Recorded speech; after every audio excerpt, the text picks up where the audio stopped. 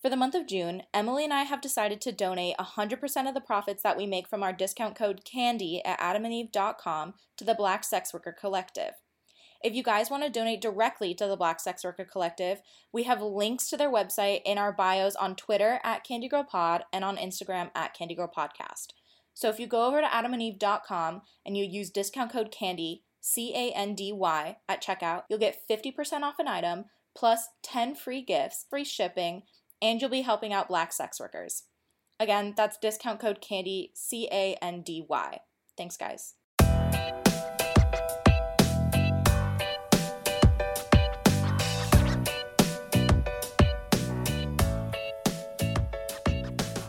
Hey guys, welcome to another episode of Candy Girl. I'm your host, Shelby. And I'm your co-host, Emily. And today we're interviewing Miss Natalie King. Do you want to introduce yourself? Hi, Mistress Natalie, and I have been a New York City pro-dom for over 25 years. Which is really exciting, so we're super excited to have you on the show. Tell us a little bit how you got into dom work. Honestly, I fell into it by accident. It was back in 1993, so this was well before the internet or anything of that nature. And a friend of mine who I knew from high school, I saw her on the subway my first semester home from college, and I was coming home on the weekend. I saw her on the train. It's like, oh, hey, let's catch up. And she's like, well, I'm on my way to work, but you can come with me. I was like, okay, cool. You know, you're like 18. You don't think to ask, like, where do you work or what's going on? So we get off in the West Village, and she brings me to this brownstone right next to the Blue Note Jazz Club. And I go inside this house, and again, don't think of anything. I'm just like catching up with my friends, and we're hanging out in the basement of some brownstone and, you know, whatever. And all of a sudden, like, these two other women come down, and this, like, older woman comes down, and everybody's, like, all sort of, like, talking and, you know, rushing around. And I'm like, asked my friend, I was like, what do you do? Like, what is this place? And she's like, it's a role play house. And I was like, a what? I had no idea. I was like, what the F is this? And so obviously, you know, it was like sort of time for them to work. So I didn't have time for my 20 questions, but I watched everything that was going on. And I remember that these bunk beds, and I just like plopped myself over out of the way. And the older woman she opened up this trunk that had all these like clothes and costumes in it. And she's like reading the script, and the women are all getting dressed and ready. And then they go upstairs. It was like a 3-story brownstone, 4 stories with the basement.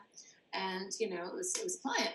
So my friend did not get picked for the session. So she came back downstairs and, you know, thus the 20 questions, like, what is this? And honestly, I was just fascinated. I was completely and totally fascinated by everything that was going on. And I still didn't really quite understand exactly what it was, but I knew enough, you know, to kind of get the hint that something pretty kinky was going on.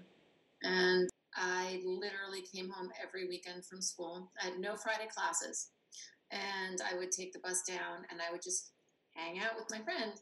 And the hanging out eventually turned into me getting dragged into the room. Oh my God. Because she's like, the woman, of course, sort of sees me and is like, work for me. And other than my friend, everybody else was much older. Like the women, I think the next youngest in age was probably about 35 or so. So she sees young girl, this, that, you know, dollar signs. Fair enough. And, but I really was like, no, this is not something I could do. I was very shy. I was very introverted. And growing up, I was very, very overweight. Like I was 240 pounds by the time I was 13. So I'd lost some weight, but I was still really overweight. I was super shy. I was like, I can't do this. This is not for me. And then one day my friend just kind of dragged me in the room. She's like, I'm going to lose the client if you don't come in. He wants 2 young girls. Please, please, please, please, please. So I go into the room, and honestly, I don't really remember what happened, but I remember leaving. And my friend saying, how did you know to do that? She's like, I've been doing this for a year. How did you know to do that? And I was like, oh. And that was my first experience. That was basically it. It was just accident after accident after accident. So it came very naturally to you then. You know, especially because I got my start, and it was more of a role play house. We did a lot of BDSM, but it was very mild. So it wasn't a dungeon setting. There was pillars and stuff for bondage and tables for bondage, but it was not this heavy BDSM. So it was much more about role play and fantasy, so like adult play acting. And I loved to act when I was younger. So for me, that was very natural. You know, people would come in, and the woman who ran the place really would try and extract for them like some sort of fantasy, whether they had one or not. So that actually did come very, very natural to me. And also, honestly, ever since I was very young, I know I had like a kinky side to me, even though I didn't know what it was. When I was like 13, I saw a Robert Mapplethorpe coffee table book that my father had. He was an amateur photographer, and he had this. And there's a self-portrait of him with like bullwhip up his ass, and he's looking through his legs. He's got a porter cap on. And I just remember being captivated by this at like 13. And MTV had like Motley Crue and all this sort of these videos with these women and the guys in leather with chains, and I had no idea it had like sexual connotations, but I know I was very drawn to the aesthetic of it. And it's kind of like you weren't supposed to do that stuff, you know. There was no acceptance of it back then. There was no dictionary of what it was, and I just knew that I liked that you weren't supposed to do it, and that it wasn't what everybody else was doing. Because growing up, being the kind of person that never fit in, you know, when back in the 90s, very, very few people in 80s were that overweight when they were young, thankfully. But, you know, I was never going to fit in. I was never going to be one of the popular kids. It was never going to be something I was going to do. So I just said at a really young age, I'm going to do the exact opposite of everything you're supposed to do. Like, whatever you're supposed to do to be popular, I'm going to do the exact opposite of that, because they're never going to like me anyway, so F you. And so this was just literally right in the vein of everything I had been doing up until that point of like a major, just like, I'm not supposed to do this. I'm totally doing this. You have a very edgy style, so I definitely see what you mean by that, you know? Yeah, I started dyeing my hair crazy colors literally when I was 13, like shaving my head, and you know, I pierced like my own belly button when I was very young. I got my first tattoo when I was 13. No way. This is when tattooing was illegal in New York, by the way. So tattooing was illegal in New York, and my friend's friend wants to be a tattoo artist, and he was only 16. And he lived in one room in this like Asian family's house. And he was this Spanish kid in the really kind of sketchy neighborhood in Queens. And she's like, oh, we should go hang out here. And he had an autoclave and some tattoo magazines. And I was like, sign me up. And it was the third tattoo he ever did. 2 were on himself. Oh my wait, God. do you still have it? Do.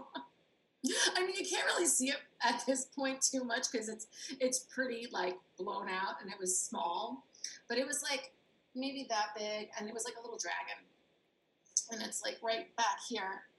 And so I still have it. I never got rid of it, and yeah, so I had that when I was 13. And did you ever go through a phase in your life where you regretted it? It seems like now it's like a fun thing to have. Okay. No, the only time that I really regretted, or the only tattoo that I really regretted, is I got like this like tribal rose when I was 18, because my brother-in-law was like, I'm going to take you to my tattoo artist. Again, it still was not legal. And the first one I had, I got to just pick something and he drew it. When I went, I was so excited, and I got there and the guy's like, oh, well, you know, you can only pick what's on the wall. Like, they didn't, Oh. like, what? And so I just picked anything because I wanted to get it. So that was really my only mistake of a tattoo. And then when piercings and tattoos started to get very, very popular, I kind of started to regret it a little bit, and that's when I took out a lot of my piercings, just because it was becoming mainstream. So I no longer had any really interest in it, because I was like, everybody's doing this. And so I just stopped for a while. I had gotten dermal implants before they came out, so that was something I did. And then, like, actually a few years ago, I pierced my nose, but that was just because I was kind of jealous.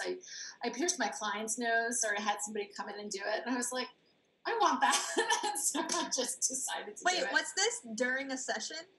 Yes, it was part of our session. I've had several clients get piercings during session. Now, I do temporary ones, so if you want your nipples pierced, or if you want like a belly button, or a temporary like scrotal piercing or something like that, like I'll totally do that in session. But if you want a permanent one, I always feel it's best to have a professional come in just to make sure it's perfect, especially since usually the permanent ones are like Prince Albert's, and there's a lot of nerves in there, and they bleed a ton, and I just want them to be able to confer with somebody who does that really professionally. So I have a friend of mine who comes in, and she's given a couple of Prince Albert's, a couple of nipple piercings as well. Wait, what's a temporary nipple piercing? So it's basically just doing a nipple piercing with either a needle and taking it out at the end of the session, or doing it with jewelry but taking it out. So you're putting it in and then taking it out. So I have a lot of people that I see that I do piercings that are just for the time that we're together, or possibly like a 24-hour period where they'll come out the next day. So I had one client, and we had such a wonderful relationship. He's like one of my most favorite people. When we first started, one of his hard limits was nipple play, any kind of nipple play, like couldn't touch them. Like, after 6 years, pierced his nipples and took him to yoga, hot yoga, right afterwards. So we had the session, and then he has to go to hot yoga. And literally in the middle of yoga class, blood started dripping through his shirt. Oh my god. Oh god. Wait, I was just gonna say, droplets on his shirt. So was hot yoga part of the session too?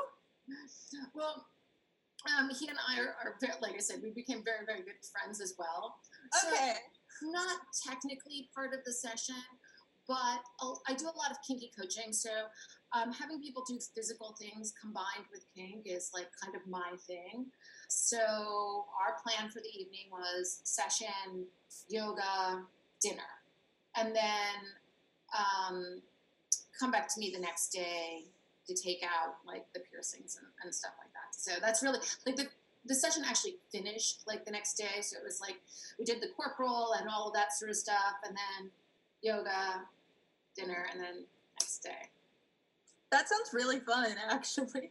I cannot fathom getting your nipples pierced just to take it out later. Wait, so Shelby and I both had our nipples pierced, and I remember I got mine done at a sketchy place in LA, and when they put in the second one, it ended up being crooked because I passed out during it. Has that happened before? It hurts so bad. Yeah, I've had people pass out on me, not from piercings. Also, generally when I've done piercings, my clients are tied up, so they're usually horizontal, even though that's not the best way to do a nipple piercing, especially if you're a woman. If you're a man, you have a lot more latitude because they don't have the which ways. It kind of looks the same whether you're standing or laying. So it's a lot easier to pierce someone's nipples laying down. But I have had clients pass out on me from other things. What happens when a client passes out? I love how you're just like, oh, this is what happened. Fun. I mean, it really depends one on the person and the situation and what's going on. Obviously, there's always that sense of like, oh my God, something's wrong. Because someone just passed out.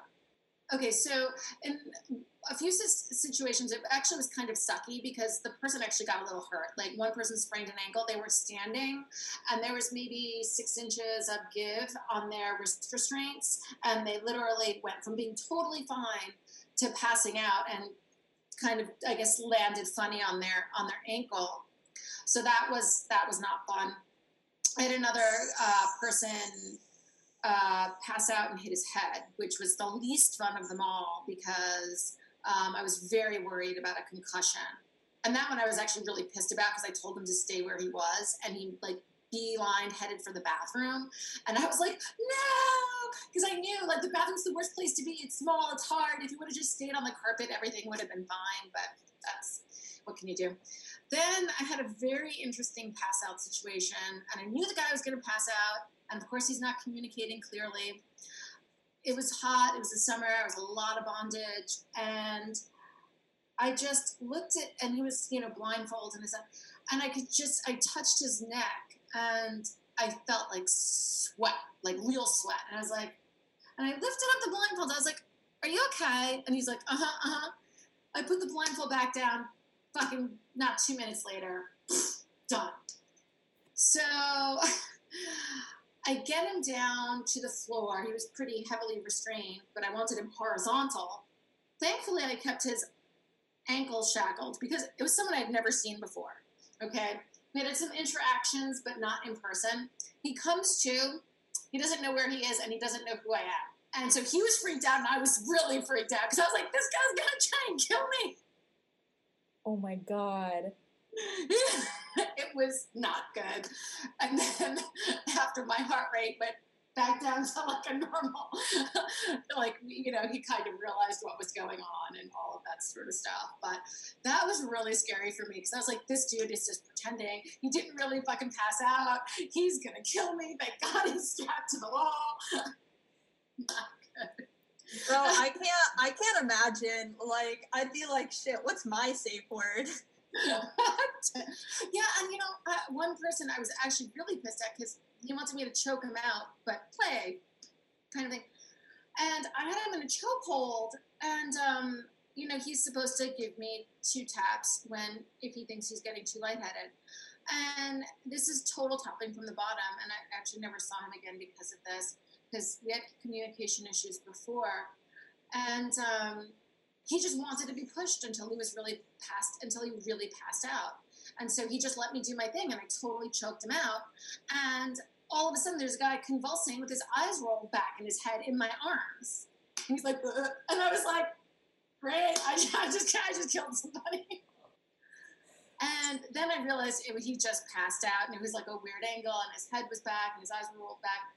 So, when he came to, he was super happy. And I was like, we're done. I was like, thank you, but no thank you. Because, the position that he was in, it kind of really hurt me because I was behind him choking him out. So if I didn't have the bench behind me, he could have brought me down with him. I was in stilettos, so that was the one time. Everybody else was fine. That one, I was just like, no, because you completely went against our boundaries of what we set up, if you think you're getting there. Because afterwards, I talked to him. I was like, what the hell happened? And he's like, I wanted to go all the way.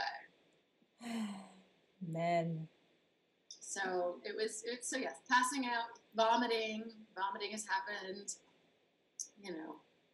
panic attacks. Oh gosh. I still can't imagine like coming to and being like, where am I? And then slowly being like, oh, that's right. I love going to sex dungeons.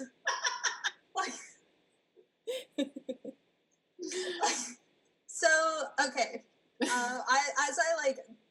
I tend to like just write down questions as I kind of go. So, going to my next question, is there a certain level of communication you require? Like, is there some sort of vetting process? What is it? It's really interesting because right now, it's developed over 20 some odd years. And also the clients that I'm looking for now are very different than the clients I was looking for years ago because I've developed a certain preference in who I want to be playing with. And luckily, I've gotten to a point in my career where I can be a little bit more particular about who I want to see because, my skill set is such that I think I should really only be aligned with people that I know that I will get along with. I don't want to waste their time or their money, number one. And I want to make sure that I'm going to be able to really deliver on whatever they need and whatever they're looking for by participating in these activities. So as far as coming to see, and it doesn't mean I have to see someone who has experience. People get really confused and they're like, oh, you've been doing this for so long. I don't want to see you because I'm a novice. That's not the case. It's just making sure I think that we will be able to really get to the same point that, you want and I think would be best. There's a submission form on my website, which is the way people start. So it's pretty simple. It's a couple of questions, and that gives me is submission form a pun or? Yeah. Sorry, keep going. I used years ago, like when I first started back in when I first had a profile, it was a profile form back in the day, like in 2000 when my first website first came out. But through the years of developing it, it is the submission form. I love it. Got it. Let's keep going.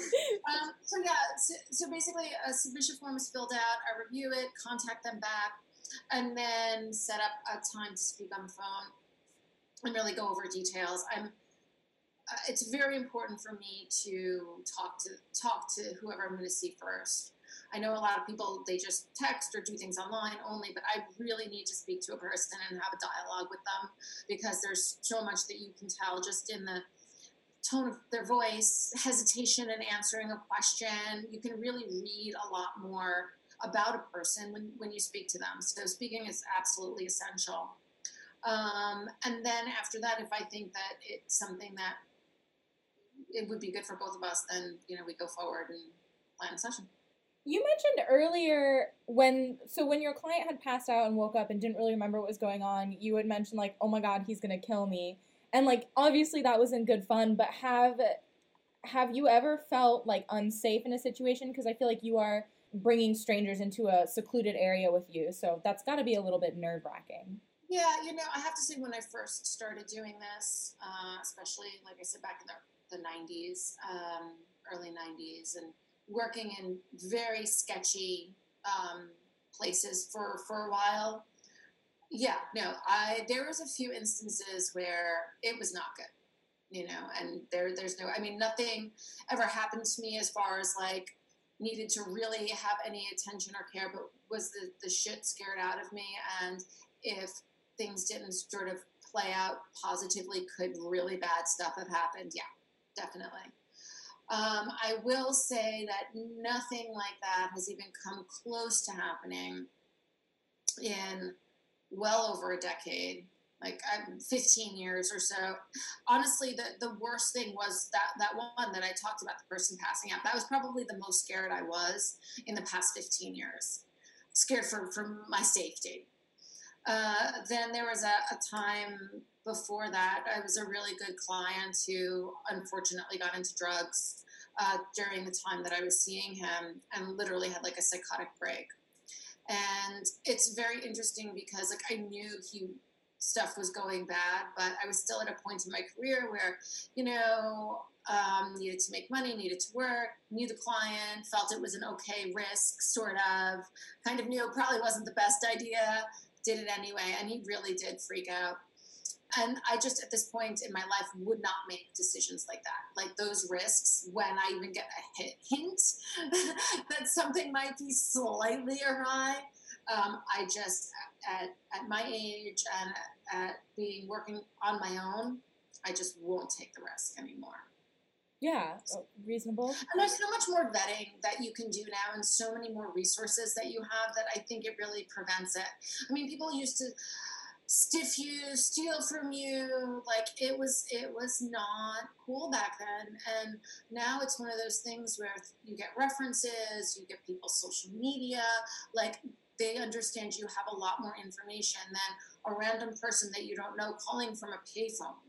It's very different, very different. I mean, now people can be tracked. It's apples and oranges compared to the way that it used to be. So between my sort of level of safety that I put in myself and just things that you can find out about people for your own protection, if necessary, I feel a lot safer and have had, like I said, have had no issues. That's awesome. That's great. Yeah. I've had a few people stiff me in the past 15 years, a couple. But again, those are those times where very, very well, but you know them enough to not say count, attribute in advance, et cetera, et cetera. And there's always, every once in a while, people surprise you and you get burnt no matter how good of a judge of character you are. That's interesting. Yeah. So clearly you've been doing this for a while. I guess I kind of want to know, like, what trends have there been that changed between decades? Like, similar to how, you know, we used to love having no eyebrows, and now it's all about having the fullest eyebrows possible. Like, is there anything in the kink community that you've noticed has gone away or changed? You know, it's interesting. So, and I don't know if this exists elsewhere. I don't think it is so much. I will say, like, years ago, because of the much, much, much more underground nature of it, there was a lot more kind of drugs and partying and stuff. Like, we had so many clients who would come in the 90s, and it would be like they'd be there for 10 hours, 12 hours, you know, and they just rotating girls and tons of coke and, you know, all of that sort of stuff. And that, I mean, to my knowledge, granted, I'm not young anymore. I'm not seeing clients that are doing that. Most of my clients have been with me forever. They're in their 60s. But to my knowledge, that really isn't the way of this anymore, which is great. It's definitely elevated the participation of it, and people are doing it for a lot better reasons. Also, one of the other things that I see is just from a health standpoint, because of our knowledge. Like, years ago, like, it was not the cleanest of clean things, you know, and now everything is covered and you know, sterile and, you know, all of that. So, which is another wonderful thing that I'm seeing. It's like, wow, people really have a much higher requirement for that client-wise, because clients years ago, they did not care nearly as much.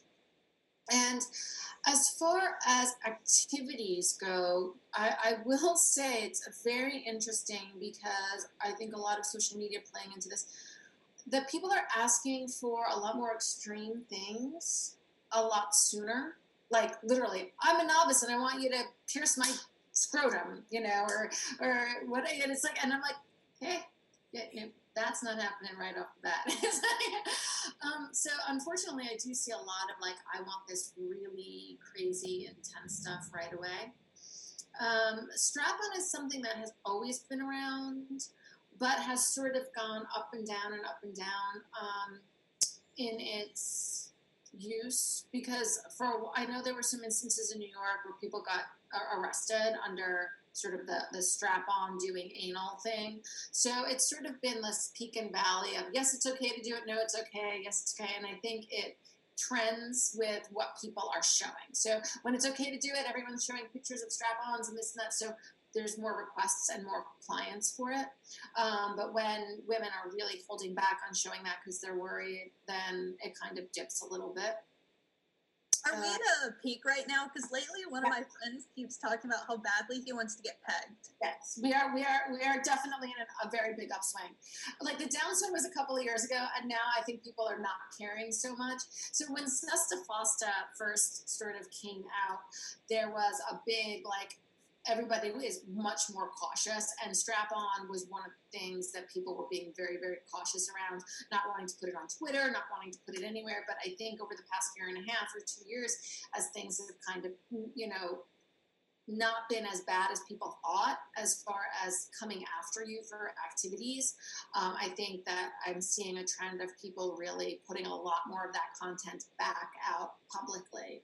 So yes, I would definitely say we are on an upswing. Also, I feel younger people are way more open to the idea of pegging because of the more social acceptance of the fact that, well, one, gender fluidity, but not so much putting your sex acts to your sexual orientation, whereas many generations before really saw that as, it means that you're X, Y, and Z. It means you're gay. And if somebody wasn't gay, that's a conflict of, like, how do I do this and not be gay and what's going on and this and that. But I think because there's just so much more information now, and people are just talking so much about things like this that there's a lot more curiosity with a lot less stigma, which is fantastic. So that seems to be a trend. It's interesting because I have a sort of, particular niches, so people kind of seek me out for that. I don't know too much more what's going on in the outside world, other than my little bubble that I've created. I will say also, though, that back in the day, there was a lot more weird fetishes, like very strange fetishes. Like people would get off on like just interesting, bizarre, kinky stuff. Is there anything that's coming to mind right now? Oh my God. So I had one guy who used to fill a pair of work boots with Vaseline and like to step in and out of them. Okay, that was one of his. I had this other person who would bring the strangest things to have put in his butt. He tried to bring a fish, like a whole fish. Okay. Yeah, so it was just like really weird things. And back then, I mean, it was just so much different. Like some guy liked anal, and I remember that, I come up into the room to start the session, and literally there was like this little Pyrex type soft cornered but Christmas tree thing that was out, and he was like sitting on it. Because, butt plugs were not like so accessible back then. So to now, it's like we have the luxury $300 vibrators and everything's fancy and remote controlled and sanitary and silicone. And back in the day, we were using wooden spoons and rope for harnesses to strap on some old decrepit dildo, and people were sitting on Christmas trees because that's what we did. Bro, I guess I never really just sat and thought, like, people didn't just start putting things up their butt with the invention of the butt plug. Like, of course it's been going on for a long time. Of course it's... Yeah, like, they have all the fancy sounds for, like, catheter stimulations. No, back then it was, like, trying to stuff a toothbrush. Whatever you could find, chopstick. Oh, my God. So, what is your niche? I know. So, right now there's a couple of areas that I really love to play in. One is the kinky coaching. So, because of my development over the years, my own personal interests in health and fitness, really finding ways to use BDSM and fetish to elevate a person sort of holistically, whether it's decompression, stress relief, sort of pushing yourself physically so you get the same adrenaline and endorphin release as physical activities, goal setting, all of those things. Like if people have goals and they want some sort of accountability, that's my thing. I have a life coaching certification and a personal training certification. So combining the two is great because I love to see people happy and, progress in life. And using kink is just one of the many ways that we can do it. So that's one. Then feminization, medical play, and heavy sensory deprivation, I would say, are the other areas that I really enjoy. How do you do heavy sensory deprivation? Is it like, or no, just tell me what it is. So heavy sensory deprivation would be literally taking away as many senses as possible. So sight, sound, mobility,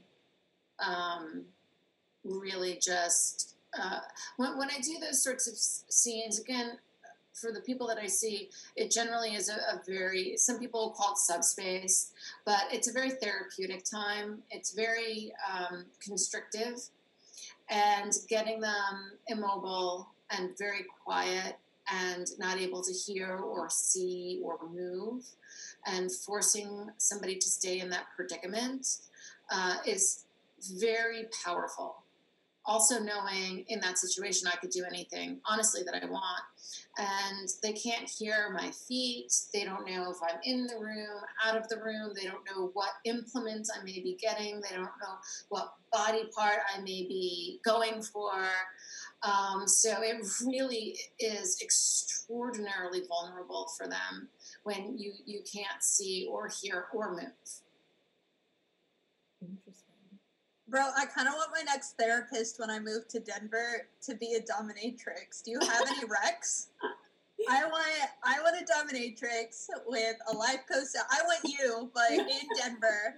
And I don't want to do anything sexual. I just want them to cure my depression. Let me tell you, I will say that over the years, when you have a good relationship with your client, a lot of times the sexual component really gets downplayed quite a bit. And it becomes much more emotional, much more psychological, much more intimate, but not nearly as sexual. And I mean, that also has somewhat to do with age because, obviously my clients are now in the 60s, 70, 80 age range. So just physically, they're not capable of taking the amount of pain or heavy, crazy bondage where they're fighting against it or their bodies are twisted like pretzels. And obviously, just from a blood flow, erection, orgasm issue, it gets a lot harder as you get older. So if you maintain focus only on that, your time becomes very sort of disappointing because they feel they're not able to reach goals that they had done previously. So if you start to shift the focus onto other ways of serving, other ways of being intimate, other ways of being vulnerable, then you can really hit the same sort of things that you did when you were younger, just in a less physical way. So one of the ones that I really wanted to know is you keep saying somebody who's a novice or somebody a little bit more advanced. Can you tell kind of what level people are at? I mean, usually before I see them in person. That's one of the things I discuss at length to see what kind of experiences they've had, what positive experiences they've had, what hasn't worked for them. All of those things are discussed before, or if they haven't done it before. So it is interesting, though, because everybody, even if they've been playing maybe for many, many years, doesn't mean they have a lot of experience because maybe they only do it once every couple of years, whereas maybe someone only's been playing for a year but has much, much more experience. So yeah, I definitely know that just by speaking to them. I do have a question because you started so young as a dominatrix. How have you felt like your profession has shaped your perception of sex and sexuality? Yeah, it's very interesting because sometimes I was like, well, what if I wouldn't have done this? Like, where would I be as a 45-year-old woman with my own sort of sexuality or understanding of sexuality? The one thing I could say is, while I always was a very open person and non-judgmental and came from a background that really fostered that, there's no way I would have the understanding of human nature and people. And it's really opened me up and it's really made me even more non-judgmental because the things that I see people are interested in and getting to know them as a person and understanding that just because your kink is A, B, or C, it really reflects zero on other parts of your life. And it was just something I don't think I could really comprehend unless I was doing this professionally. Also, the fact that people who participate in this, myself included, a lot of us really are great people. I think even though you might not think it, there's always that little part of yourself because of society that says people who do this are off or not, there's something wrong with them. And really, seeing that time and time and time and time and time and time and time again over 25 plus years, some of the best people I know are heavy kink players. So that has been just wonderful. I would not change my experiences and what I have learned from the people who have come to me for anything in the world. It really is amazing. I do feel, though, it has jaded me to some degree. I've always been one of those people who wanted to do the stuff you're not supposed to do, yada, yada, yada. So trying to find that now at a point in my life where I feel I've seen so much and done so much is a little more challenging. So it's forced me to really work on learning to find excitement and joy and happiness in more mundane things, and not just sex. I'm just talking about life. Like when your job is going in and you have someone's life pretty much in your hands sometimes with all of the things that I do and IVs and needles and this and that and passing out and, blah, blah, blah, blah. Just finding excitement in some day-to-day stuff is a little hard, and I feel that could really exclude you from relationships and friendships, because everyone goes to their 9 to 5, and their biggest excitement in the day is whatever happens at work, which is usually in comparison to the things that I see every day. Oh, my foot was just in your ass. Hi, how you doing? It's kind of a little different. So making sure that I keep a good perspective on just maintaining relationships and finding joy in relationships that are just very normal, vanilla type relationships. And on a sexual level, it's sort of the same thing.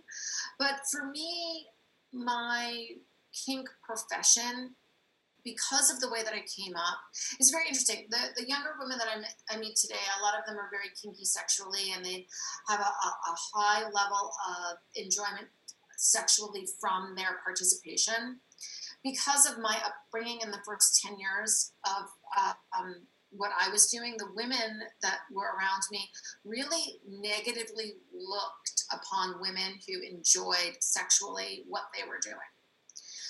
It was sort of seen as that you don't do that. Back then also there was a huge difference between escorts and BDSM. And escorts would never stick a finger in a guy's butt or spank anybody. They also wouldn't make out with anybody or do anything without condoms, but that's another story. And women who did BDSM, wouldn't have sex with someone or anything of that nature. So the women that I sort of showed me the ropes of this, it was like, you're not allowed to enjoy this. You're this stoic, detached person. So even if I was sexually into what was going on, I really learned a lot of restraint in that area because that's what we did. So it really developed into much more psychological kink and sexual satisfaction, and much less physical. Like the sex happens for me here and not here. And I think that definitely had translated to any other sexual relationships that I had, because my first sexual experiences were all here. And I still think to that day, that's what I enjoy most. So I think it may be a little more challenging for me in the relationships that I've had that were more vanilla, because I'm just like, it's boring. Sex is boring. Fair enough. There's so much more to life. And, so a level of being jaded is probably part of it. And granted, I know a lot of women have very high sex drives, and this just feeds their sex drive. So that may also just be me, from all the things that I grew up with. Growing up, I had serious body image issues because I was so overweight, and I didn't have boyfriends, and I didn't do any of that stuff when I was younger. So I'm sure that plays a part of it as well. And then you fall into this career where you detach from your sexuality. So in a way, it's great because I feel that my sexuality is so much wider and deeper and broader than most people. And it is not at all dependent on the physicality of it. So I feel it sort of offers me so much more. But I'm sure along the way, it definitely shifted because of my career. And the great thing about doing this is you learn to accept yourself and realize there's nothing wrong with it. My sexuality does not have to be like anybody else's. If I get off on being in control, if my sexual sadistic side gets to come out during all of these activities and it doesn't involve fucking, well, that's totally fine. You know, I don't need to like that. That's true. That's such an interesting take. Yeah. Well, so we're running out of time. We have another interview, but thank you so much for sharing your experiences with us and your stories. You are so charismatic and like fun to talk to, so we really appreciate you being on the show. Yeah, also, trust me, I don't think teenage boys should be allowed to date, so you didn't miss out on anything by not having boyfriends back then. Yeah. I don't think they should be allowed to date either. I know that even at a very young age. I was, and my first husband was like 10 years older than me, which was appropriate at the time. Fair enough. Yeah, so didn't miss out on much. I had way more fun at 18. Way more fun. Definitely a lot more fun than I had. So it's not hard, but. Well, if you guys want to follow Mistress Natalie on Instagram, her @ is Mistress Natalie Mistress Natalie NYC. That's all one word. Mistress Natalie NYC. Yeah, so you guys should definitely check her out. You can follow us on Instagram too, Candy Girl Podcast, or Twitter, Candy Girl Pod. And if you have any questions for her or for us or for anyone else who's been on the show, shoot us an email, candygirlpodcast@outlook.com. Again, thank you so much, Mistress Natalie. It was great getting to talk to you.